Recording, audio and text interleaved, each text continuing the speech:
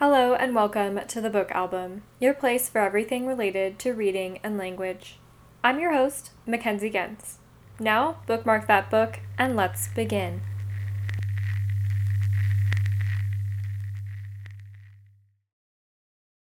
Hello, and welcome to the show. Hallo und herzlich willkommen zu unserem Podcast.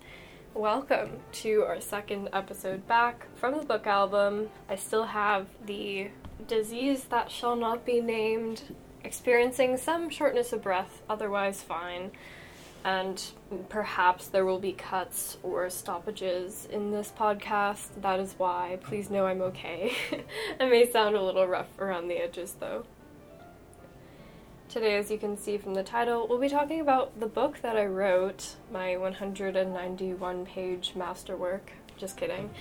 And sort of what went behind that, what writing routine I was able to follow, if any, and also where I'm at with publishing, whether I want to publish, all of these great questions on the back end of writing a book. What do you do once you have the pages done and copy edited? So the journey of me writing my book, which is called Church Architecture from a Linguistic Perspective, or Kirchenarchitektur aus linguistischer Sicht in German, is 3 years ago, in the spring of 2019, before the pandemic, clearly. This was the spring of my freshman year. I completed about a 30-page research project on the church architecture or cityscape of Nuremberg. And through that research, it was my first real time getting my feet in the water for research. I discovered a lot of these archival materials from Nuremberg, great sources, and I consistently thought throughout my time at Northwestern, there really is a bigger work to be done about these churches, about this city. And Nuremberg, as you know, probably if you have any affiliation with Germany, it's a very mythologized city in the sense that a lot of people point to Nuremberg, especially Nuremberg in the 16th century, which is the part of Nuremberg, or the moment in Nuremberg's history where a lot of romanticists, for example, point to, and they say that's, quote unquote, the great German ideal, which is, of course, a really dangerous idea when you get into things like German nationalism. And that was a side project of my research as well.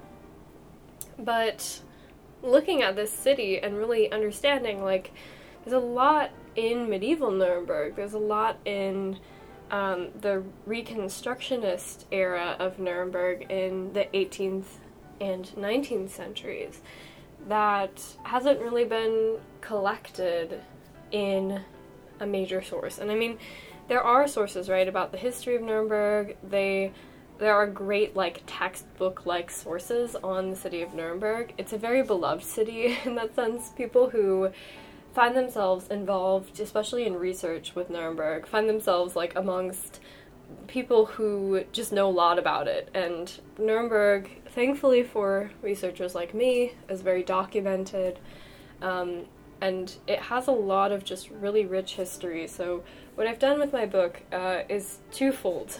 One, the project developed from spring of 2019 into a series of spin-off projects. Like I said, I did one on propaganda and the reappropriation of church architecture during the Nazi era. I did a couple other spin-off projects around the same length, 35 pages or so. When I was looking at things to do for a senior thesis must have been January 2021 or thereabouts, I decided to put all my knowledge that I had learned at Northwestern together and to apply linguistic theory to an analysis of church architecture. And I would use for my case studies none other than these churches at Nuremberg. And I thought to myself, how do I, really incorporate these churches in Nuremberg in a robust way? And so what I did is I ended up reviewing first in the book the linguistic theory. So I took tools from speech act theory and the philosophy of language. I took tools from pragmatics. And essentially what I did is I adapted them for, instead of looking at and analyzing language, I adapted them to church architecture. And so essentially made these sort of secularized and very specific or concrete metrics to be able to look at church architecture in a way that complements and I think fills the holes in a lot of the other ways or methodologies that we currently have to look at church architecture, namely a formal analysis where you just look at the component parts of the church, you can date them, you can say, okay, this architect was involved, this school of architecture was involved, and sort of look at the sum of its parts together and say, okay, this is a such and such Gothic or whatever period or style kind of a church. There's another analysis that my mentor, Professor Kiefer, started, and it's a way to look at the church in terms of its liturgical function and whether or not and to what extent the church matches its function in liturgy. So, for example, there's a Catholic church, we all know the type, the big, basilica type Catholic church. It has this big center aisle, right? And that center aisle has a very pragmatic function, which is that they have processions down that aisle during every church service. And there's sort of a specific setup for the height and the light of the space, the acoustics of the space. The ability for there to be a centering focus, whether that focus is the altar of the church or another aspect of the church. So there's so much that goes into a liturgical analysis of church architecture. The third analysis, and these three analyses are not mutually exclusive, by the way, there's a lot of overlap between them, so that was part of the work of doing these chapters, was to figure out where and how much to repeat myself. But the last analysis that I at least highlighted in my book is a historical analysis of the church, which is looking at specifically the church's revisions throughout time, the historical sort of context and how that context has built upon itself over time to articulate this one church that we see today.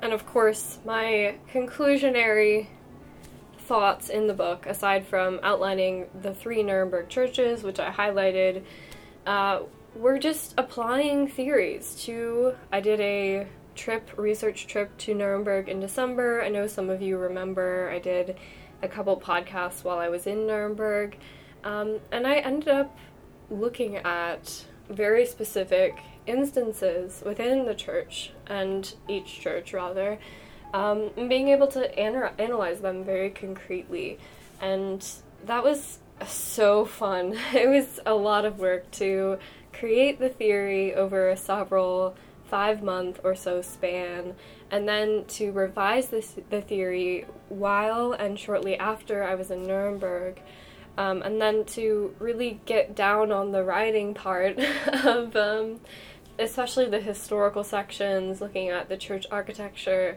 in January, February, working on these case studies in March, and then really just writing the rest of it, intro, conclusion, acknowledgements, double, triple, quadruple checking my bibliography, which is very important to me to give credit where it's due, and then, applying my linguistic, now architectural theory to these case studies in Nuremberg. And the result was that I was able to look at things like COVID guidelines and renovations and art installations in the churches, which none of the 3 theories that I outlined really can account for. And that's something that was really important to me going in, is to be able to look at any aspect of the church or a church specifically, rather, and being able to analyze it in a way that shows me what that object is doing in the church, how it is, in that sense, commanding people to move in a certain way around it or interact with it. So it's very technical in the sense that you do get into really minute and nitty-gritty linguistic theory, but it's also very like art historical in some senses. I look at a lot of the very famous altarpieces or other artworks in the church. I'm thinking of specifically the Lorenzkirche. That is such a treasure trove of artistic works from before Luther. But as well, looking at, other elements within the Frauenkirche and the Sebalduskirche, which both have artistic collections in their own right and have just beautiful and brilliant things to analyze. So that's really how, that's a maybe more convoluted way than I set out to explain, but that is how I wrote a book, is I started with this general topic that I already knew quite a bit about. I decided to fill a gap in the research of church architecture, and I ended up going and seeking more information about church architecture as a result.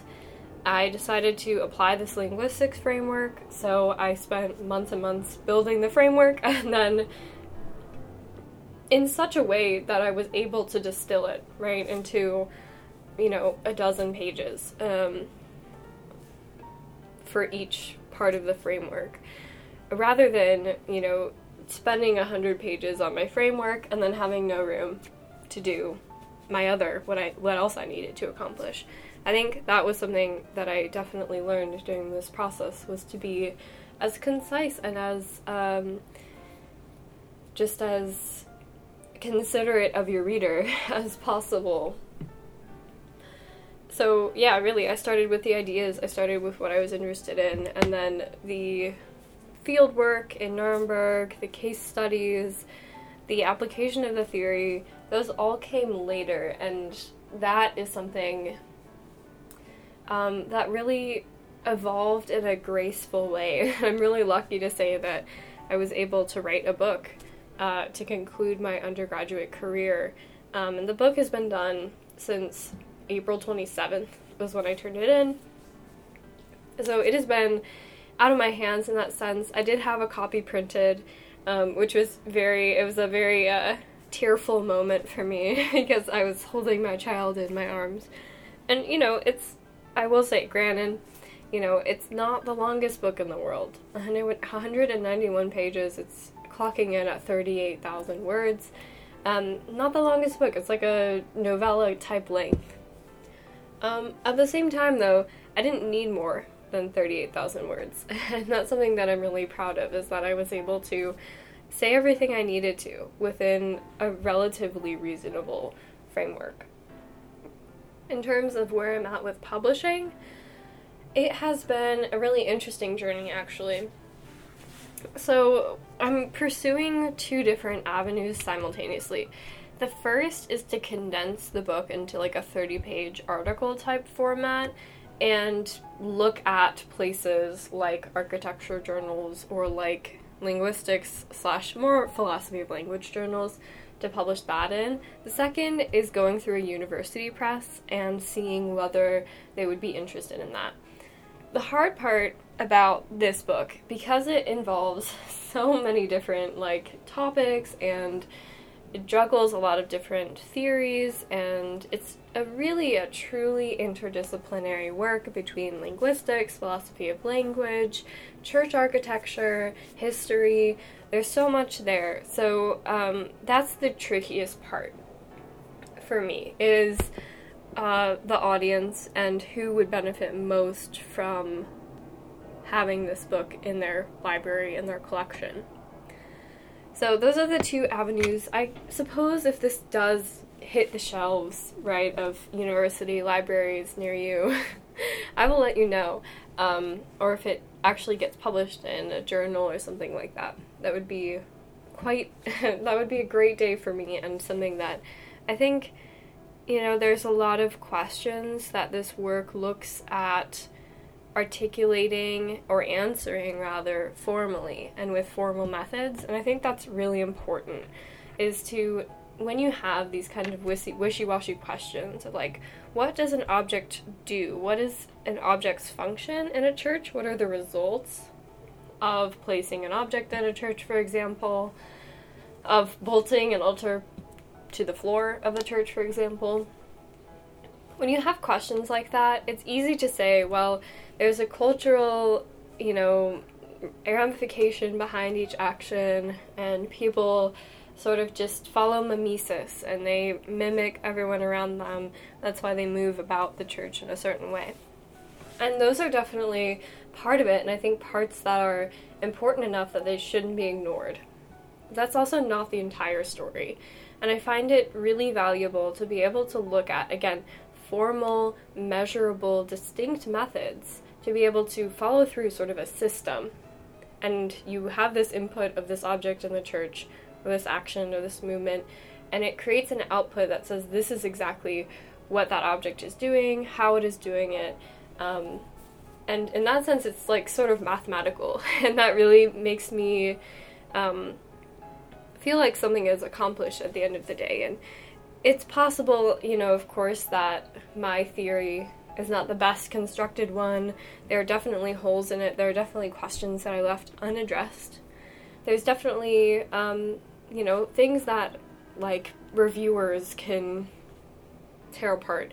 At the same time, though, at the end of the day, if my work fails, and if it is sort of dismissed as something that doesn't work in the end, the best thing that I've done is close this avenue for the next person who wants to answer the same questions. And that, to me, is valuable enough to try to get the work into later stages of publishing, of other kinds of more public avenues. So yeah, in terms of my thought process about it, I've just learned so much from this process of writing a book. It has really taught me that I'm capable of doing something long-term, right? 3 years in the making, I would say about a year or a year and a half to actually write the book.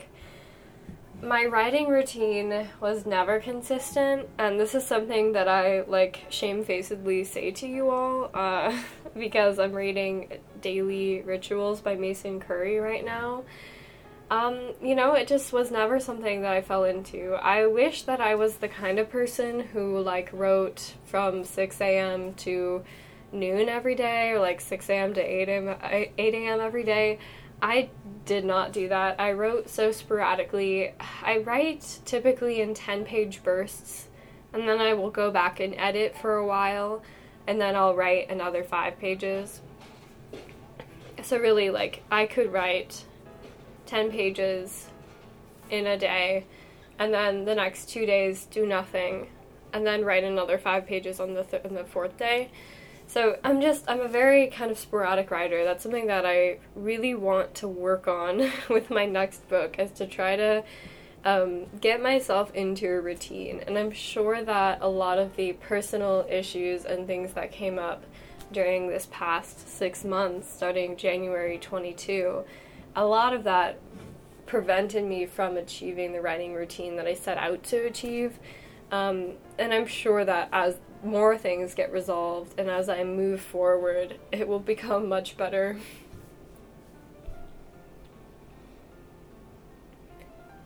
And yeah, in terms of a couple last things I learned from writing a book. One, I learned that a book is only as great as its team. I had a fantastic team working with me on this thesis and this book.